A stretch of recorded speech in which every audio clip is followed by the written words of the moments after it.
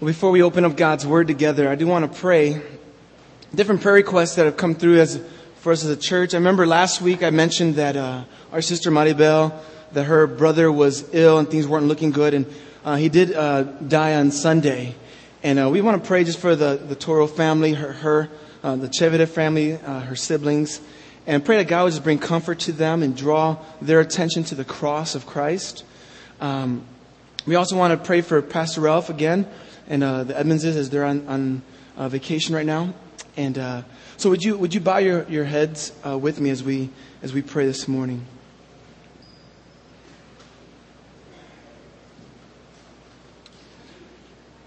Father in heaven, we do thank you, Lord, that you hear our prayers. And God, as we come before you on behalf of these different requests, Lord, we want to be those who mourn with those who mourn. And I know Maribel and her family are mourning the death of her brother. And Lord, you know the weight that she feels. And God, I pray you just bring her comfort. Lord, your Holy Spirit is called the Comforter. And I pray that he would do just that in Maribel's life.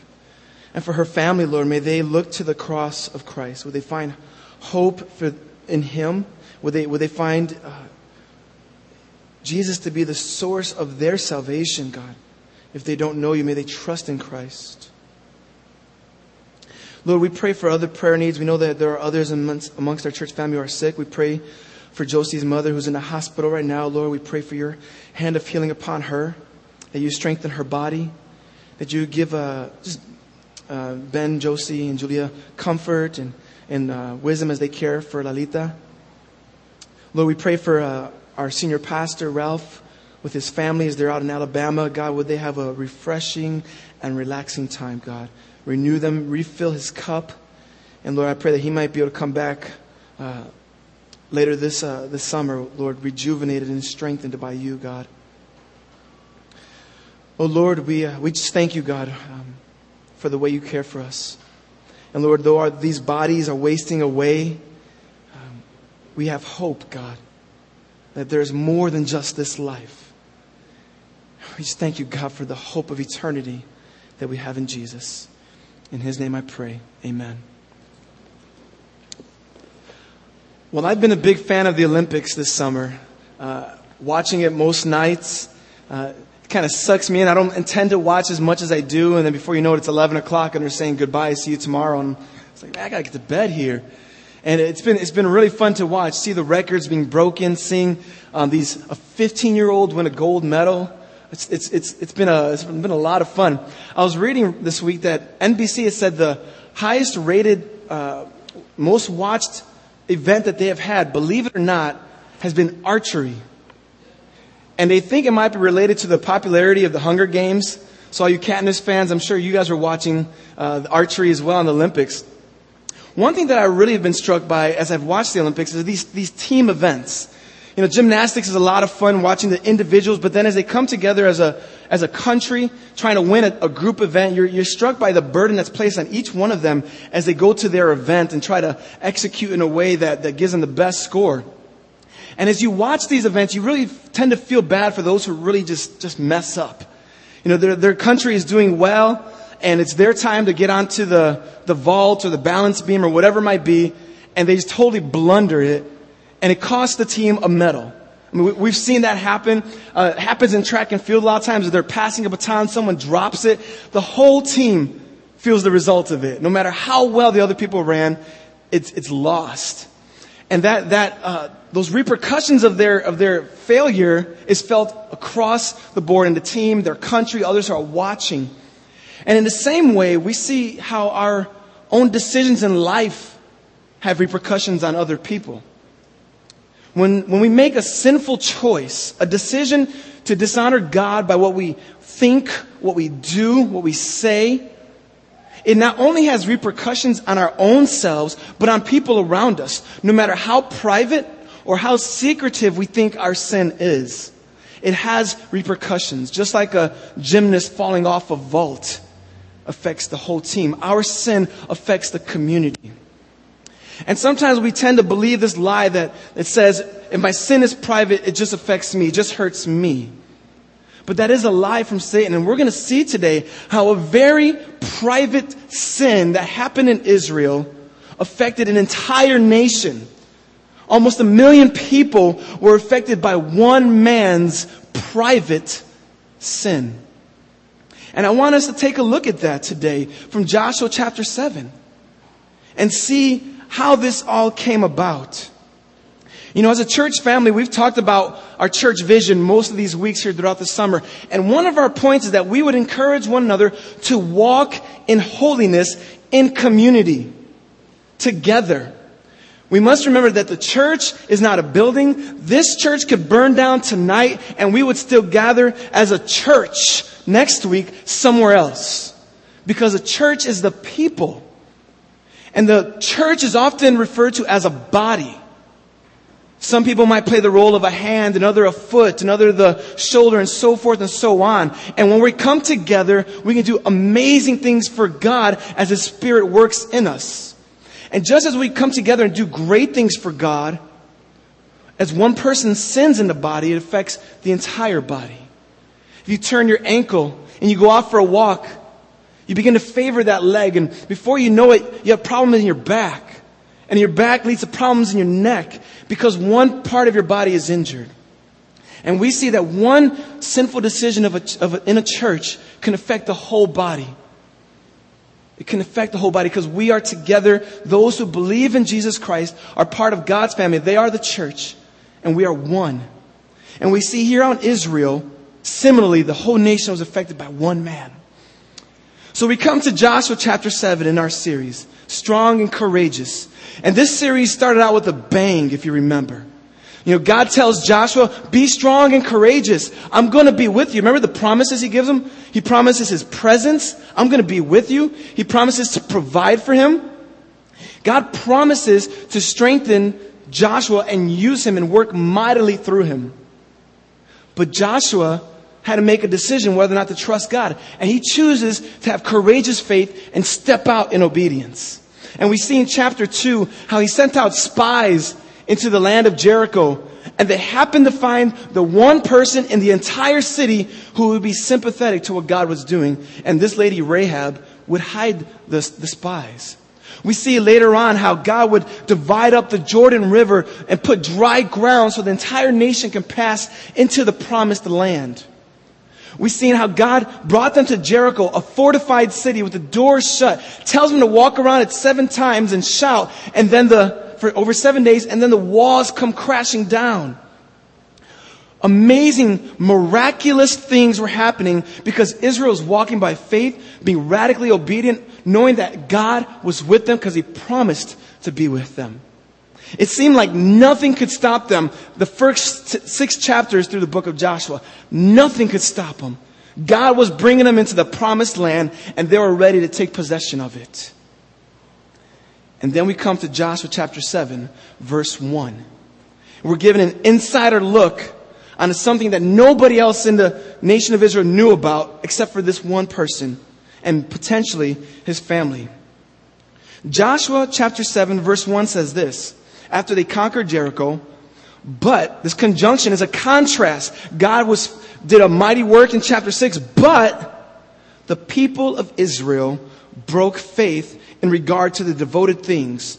For Achan, the son of Carmi, son of Zabdi, son of Zerah, of the tribe of Judah, took some of the devoted things, and the anger of the Lord burned against the people of Israel. If you notice, Achan is at fault. Israel is the recipient of God's anger. This one man's actions caused God's anger to be upon the entire country, the entire nation. And what we see is Achan's sin had enormous repercussions. He had repercussions on other people. There's repercussions on onlookers, people who are watching. And there's repercussions on himself. And that's the nature of sin. It affects everybody. So let's look at chapter 7, verses 2 through 6, and see what the repercussions on others was like. Verse 2 says, Joshua sent men from Jericho to Ai, which is near Beth Aven, east of Bethel, and said to them, go up and spy out the land. And the men went up and spied out Ai. Now keep in mind here, Joshua has no clue about Achan. He doesn't know what's going on behind the scenes. Remember, it's a private sin. It's secret. Nobody knew about it. Joshua didn't know about it. He went on as he thought he should go, and he sent out spies as he'd done with Jericho. He's doing with Ai. The spies come back in verse 3. They returned to Joshua and said to him, do not have all the people go up, but let about 2,000 or 3,000 men go up and attack Ai. Do not make the whole people toil up there, for they are few. This is a small battle. This should be pretty easy for us. Ai is only a few thousand people. We can send 2,000 or 3,000 of our soldiers. They should have it conquered easily. Don't make everybody go up there, all the rest of our tens and thousands of soldiers. This will be an easy battle. In verse 4, so about 3,000 men went up there from the people. And then this happens. And they fled before the men of Ai. And the men of Ai killed about 36 of their men and chased them before the gate as far as Shebarim and struck them at the descent. And the hearts of the people melted and became as water. Such a great twist happened so quickly. What was going to be an easy battle became their defeat.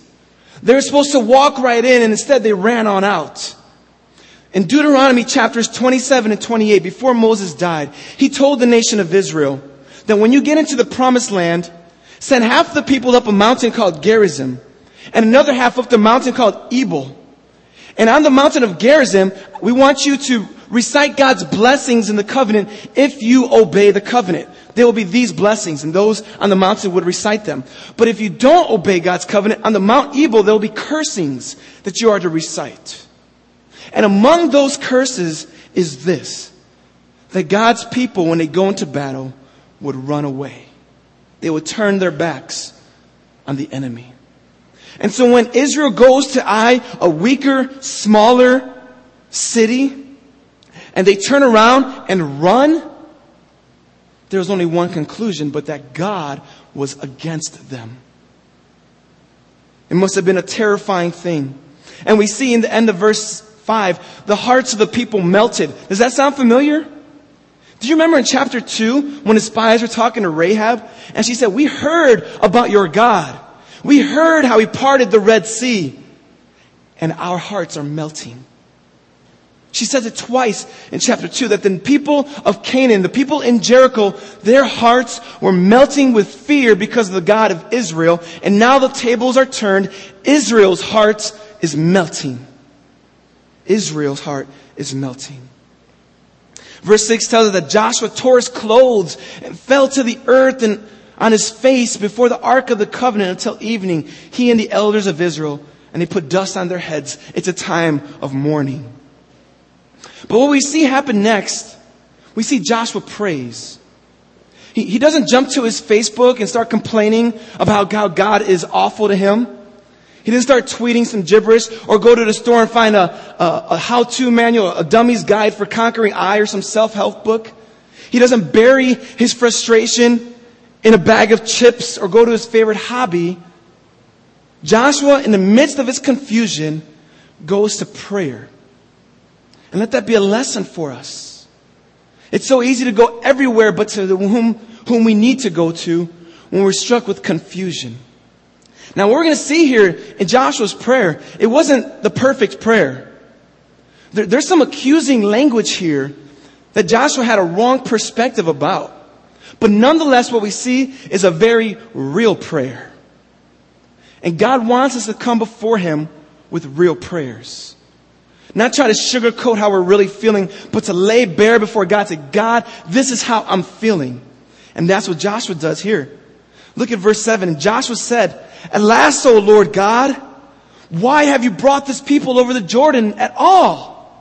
To give us into the hands of the Amorites to destroy us? That's how he's feeling. God, why even bring us here? So we can just die? Why do this to us, God? So there's some accusatory language here, but I think really this is just how he's feeling. This is how he's feeling. And then he goes on to say, would that we had been content to dwell beyond the Jordan. We could have stayed over there. But listen how he already lowers his standard. God promised them the land. And he's saying, you know what? If it's going to be like this, we don't want it.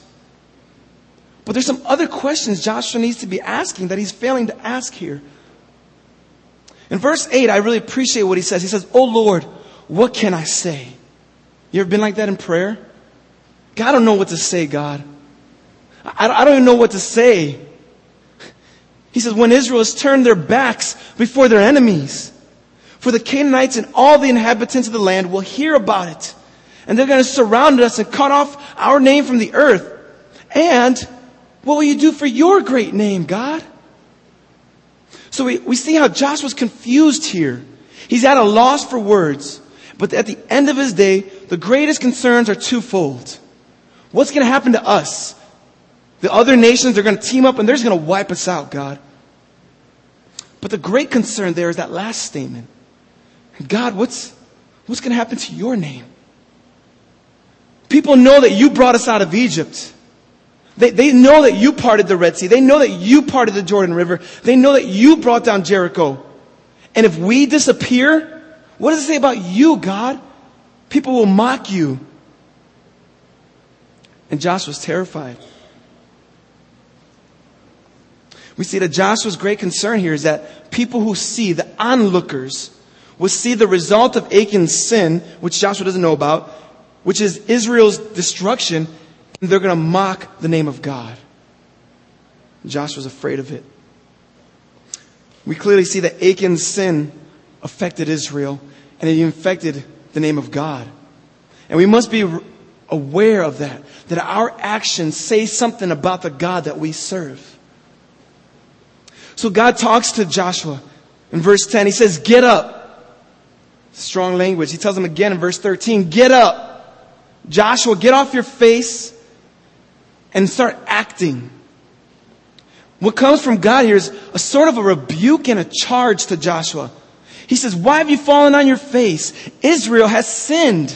They have transgressed my covenant that I commanded them. They have taken some of the devoted things. They have stolen and lied and put them among their own belongings. Therefore, the people of Israel cannot stand before their enemies. They turn their backs before their enemies because they have become devoted for destruction." I think God's words have a bit of a rebuke for Joshua here because it's like God saying, "Joshua, I promised you this land. I promised to be with you. I promised to provide for you. And now you guys are running away from the enemy. And you're asking me, God, why is this happening? We would have been better off over there still." When the question he needs to ask is, what happened, God? Did we sin against you? Did we break the covenant in some way? And God tells him, yeah, you did. Before he asked the question. They broke my covenant. In your midst, there is someone who took the things from Jericho that were devoted to destruction and they kept them for themselves. God goes on to tell Joshua what he's supposed to do. He said, "Tomorrow bring everybody from Israel forward and separate them by tribe and then by clan and then by household and then by person. And you will see who the guilty offender is." So we see in verse 16, Joshua rose early in the morning and brought Israel near tribe by tribe, and the tribe of Judah was taken. And they brought the clans, and it was the Zerahites were taken. And he brought near the clan of Zerahites man by man, and Zabdi was taken. And he brought near his household man by man. And here's the person. Achan, the son of Carmi, the son of Zabdi, the son of Zerah of the tribe of Judah was taken.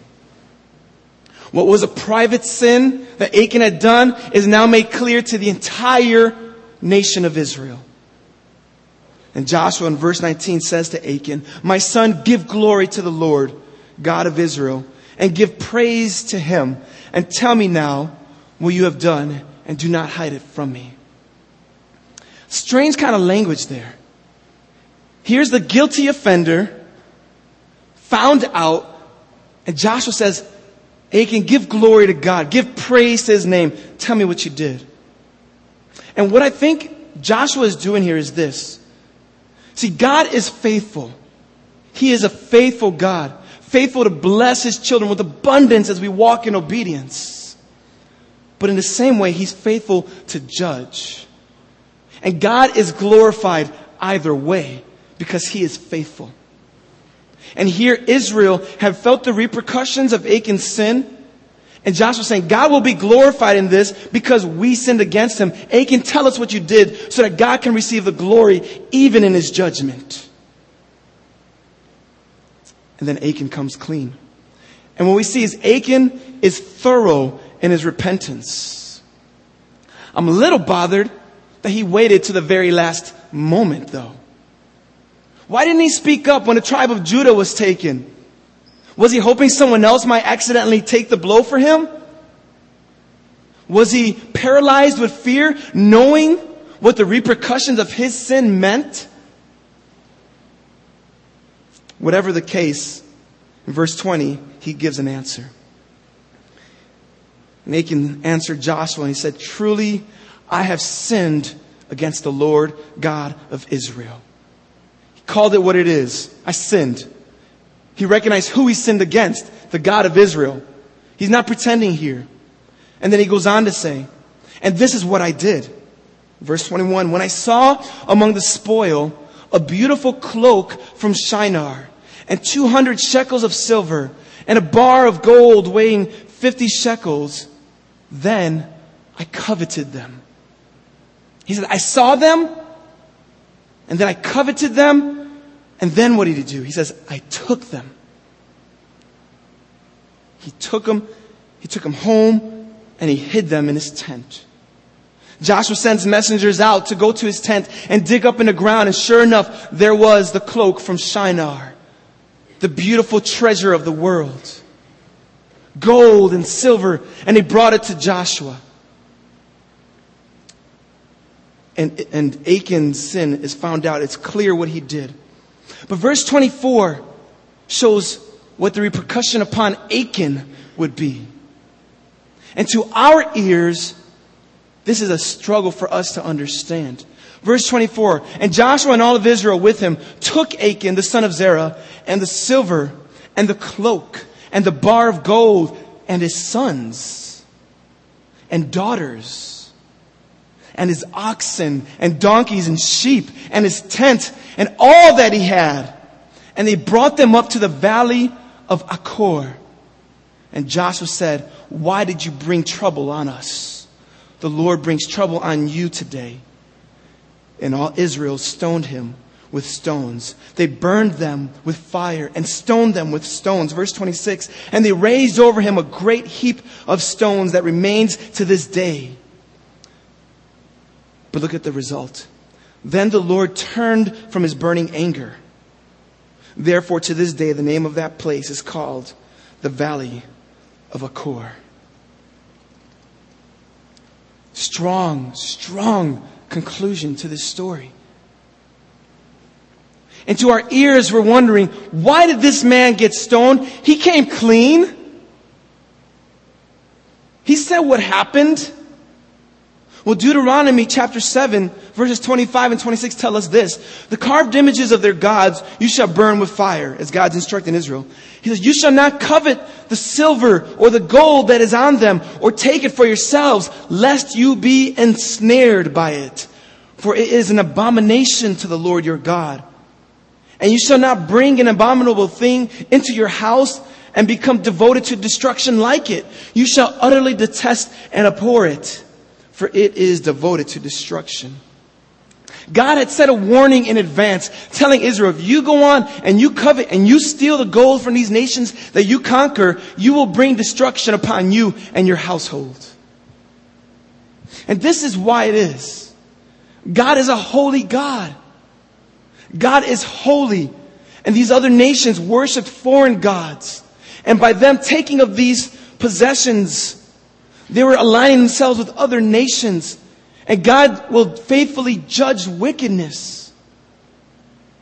And in this story, Achan was the recipient of God's jealousy and God's anger. Ephesians 5, as we walk through Ephesians this past spring, verses 5 through 6, tell us that covetousness is equal to idolatry. When we desire something, when we covet for something, We long and yearn for it. It becomes the focal point of our attention, and that is idolatry. In Deuteronomy 4, it says that God is a jealous God, a consuming fire, and He will not compete with other gods. And Achan was testing God's jealousy. Jesus Himself said, no one can serve two masters. For either he will hate the one and love the other, or he will be devoted to the one and despise the other. You cannot serve both God and money. So this is how chapter 7 ends. If you think, had Achan not stolen this, we would have gone from the destruction of Jericho to chapter 8. But that wasn't how things went. But in chapter 8, after Joshua had stoned and put to death Achan, it says that God's anger had turned away. And in chapter 8, verse 1, the Lord said to Joshua, do not fear and do not be dismayed. Take all the fighting men with you and arise and go up to Ai. And God goes on to tell him, God, that I'm going to give you, Joshua, I'm going to give you this city now. That my anger is turned away from Israel. And now you've renewed this with me. It's interesting how God's voice is clear here as they go back into Ai. His voice was missing in the beginning parts of chapter 6 because of the sin of Israel. And now God tells Joshua, I'm with you. Go ahead. Go into Ai. He gives him a battle plan. He says, go up, send 5,000 people to the city to attack it, and 30 people to lay in ambush. And when those 5,000 are fighting, begin to retreat, the people of Ai will think, oh, we've defeated them again. And as you start running away, those in ambush would come and overtake the city. And that's exactly what happens. Ai is conquered by Israel. And the chapter 8 ends with Israel going up to Mount Gerizim and Mount Ebal, renewing their covenant with God. Say, God, we know that if we walk in our part of this covenant, blessings will come. And if we disobey, there'll be cursings. And God renews His covenant with Israel. As I mentioned already, had Achan not sinned, we would have gone from chapter 6 to 8. Fall of Jericho, fall of Ai, and we went on to 9. But chapter 7 happens. How does this happen? How does Achan get to the place where he would sin so clearly against God? Well, Achan says that he saw the cloak, that he coveted it, and then he stole it. And there's so many parallels with what James says about temptation. And this is important for us to realize the nature of temptation. James chapter 1 verses 14 and 15 says, but each person is tempted when he is lured and enticed by his own desire. Then desire, when it has conceived, gives birth to sin. And sin, when it is fully grown, brings forth death. We see that we are tempted when our own desires long for something. But those desires that go unchecked lead us to sin. And sin leads us to death. And that's precisely what we see here with Achan. See, Achan didn't sin when he saw the cloak and thought it was beautiful. So when we see the riches of our world and we say, wow, those things are pretty amazing. To acknowledge it is not wrong, but to covet it, to desire it, to long for it is where Achan went wrong and where we go wrong. See, as a country, we've been given so much. We are a very affluent country. And materialism runs so deep.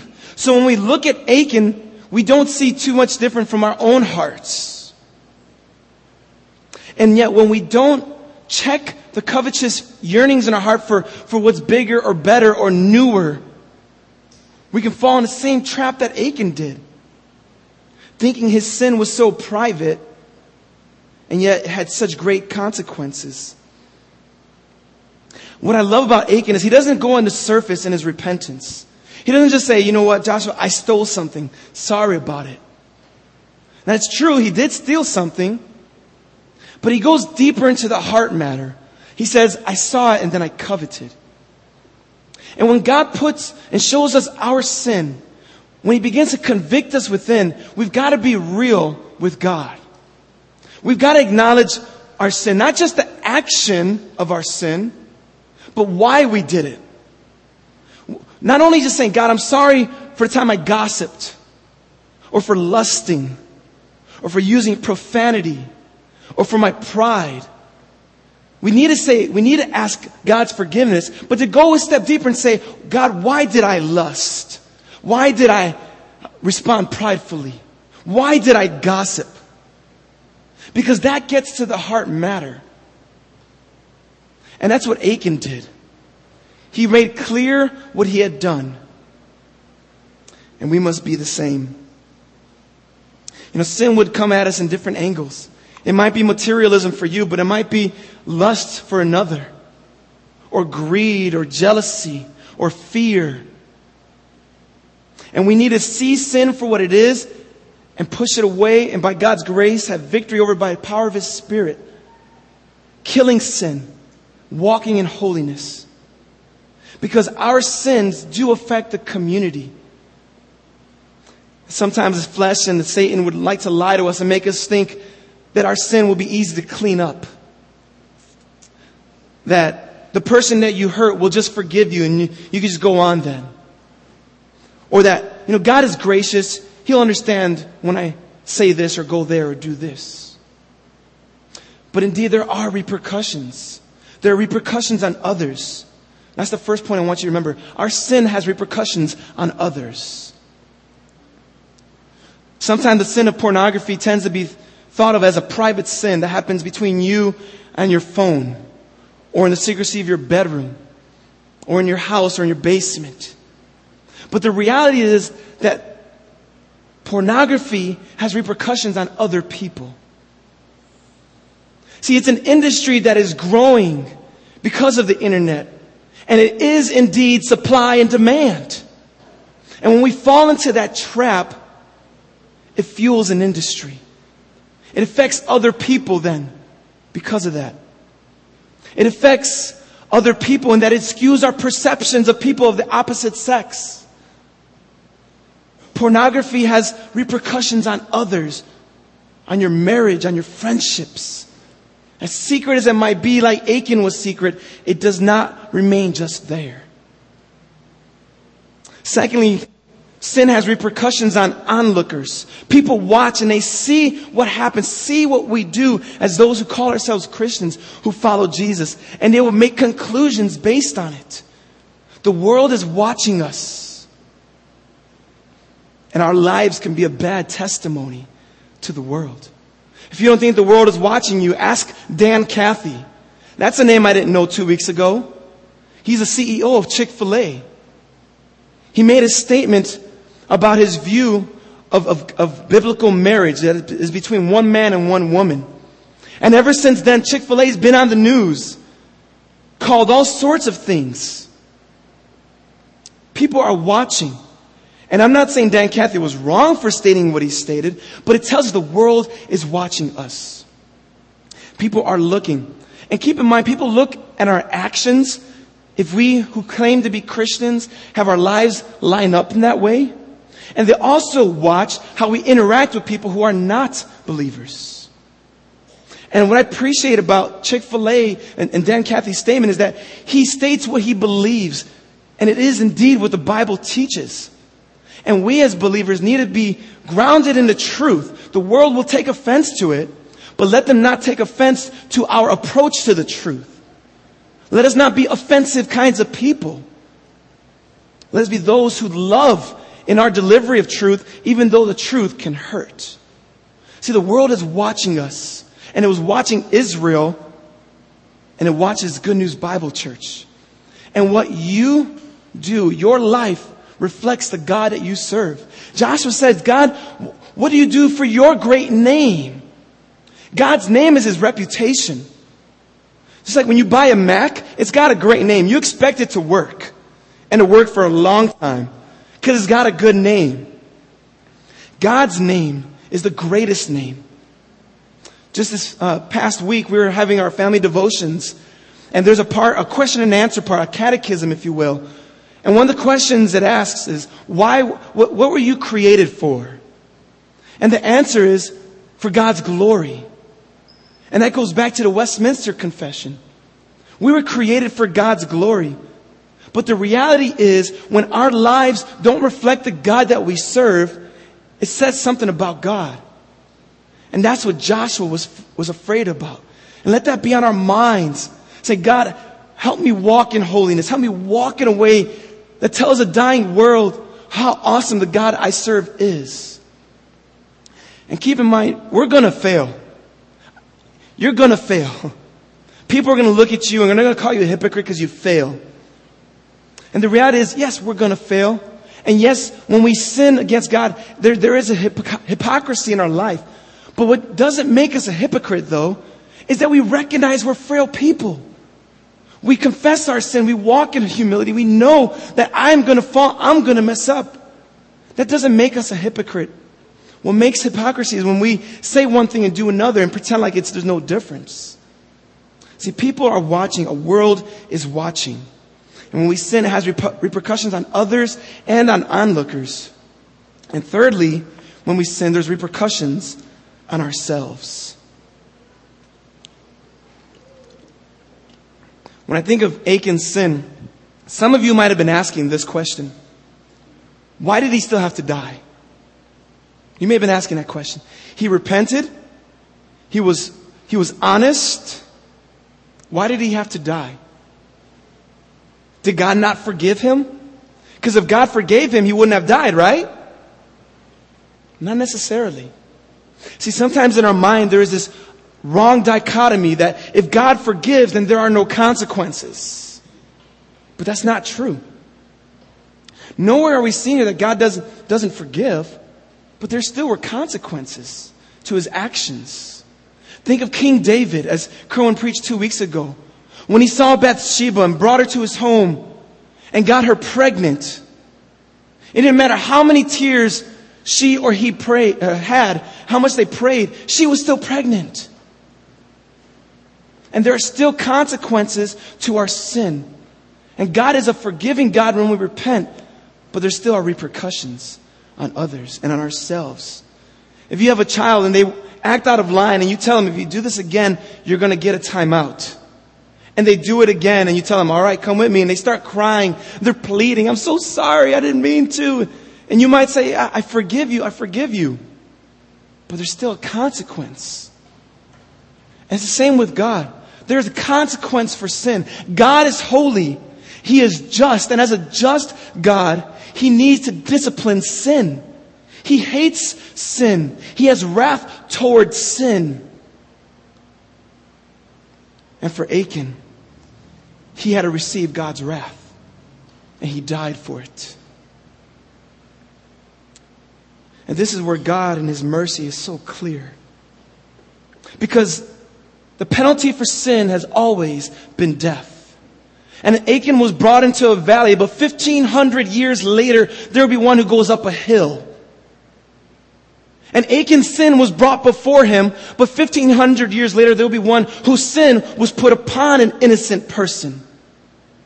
And at that cross, Jesus Christ went up a hill, and he took yours and my sin. The penalty for sin has always been death. But the reason we don't get stoned today is because that penalty was paid for. God has satisfied his wrath. And that's why you don't have to suffer that wrath. Because Jesus satisfied it on your behalf if you trust in him. This is the good news here. And if you have not trusted in Jesus Christ today, that wrath is not satisfied. God's wrath is still directed toward you as it was toward Achan. And that's just a reality of a holy God. But as a loving God as well, he sent someone to die on your behalf. And don't even leave today as one who is at odds with God, hostile to God. Believe as one today who is at peace with God, who has received God's answer to your sin problem. At the end of our message today, we're going to have prayer counselors come forward. And if you're ready to make that decision, we ask you to come to be prayed with. To receive Jesus Christ as the one who died on your behalf, who has forgiven you of your sin, and who could give you a new life through Him. And there are still others of us here today. We know this truth. But God is calling us to walk in the light of it. See, if we know that God has sent His Son to die in our behalf, let us walk with the kind of gratitude that reflects that. Let us walk in a way that honors and pleases God. You know, there are two separate extremes with this. Some people, they see that Jesus died for them, and they cognitively understand it, but they really take it for granted. They have this mindset of, God, I know if I sin, you're going to forgive me, so I'm going to go and steal that bag of chips. Or I'm going to go and gossip about that person. But the reality is, that's not how God's grace is. It's not to be trampled. He is a holy God and He is not mocked. But on the other extreme, there are those who know that God forgives, but they can't seem to receive His forgiveness. They let their past hang over their heads. And they act as if God's wrath is still toward them. But if you've trusted in Jesus, He has satisfied it. He has satisfied it. Well, I pray that we would see this story of Achan, that we would know that our decisions do have repercussions on others. When we're prideful in our hearts and we look at other people with an arrogant mindset, it's an internal sin, but it affects the way we interact with people. That we see that every sinful decision we make has repercussions on others. And it has repercussions on onlookers, people who watch us. And it has repercussions on ourselves. But with that Christ is the answer for salvation. He has died on our behalf. He has paid the penalty to give life. Preach the gospel to yourself, to your children, to your friends. We can't live a day without it. Let's pray.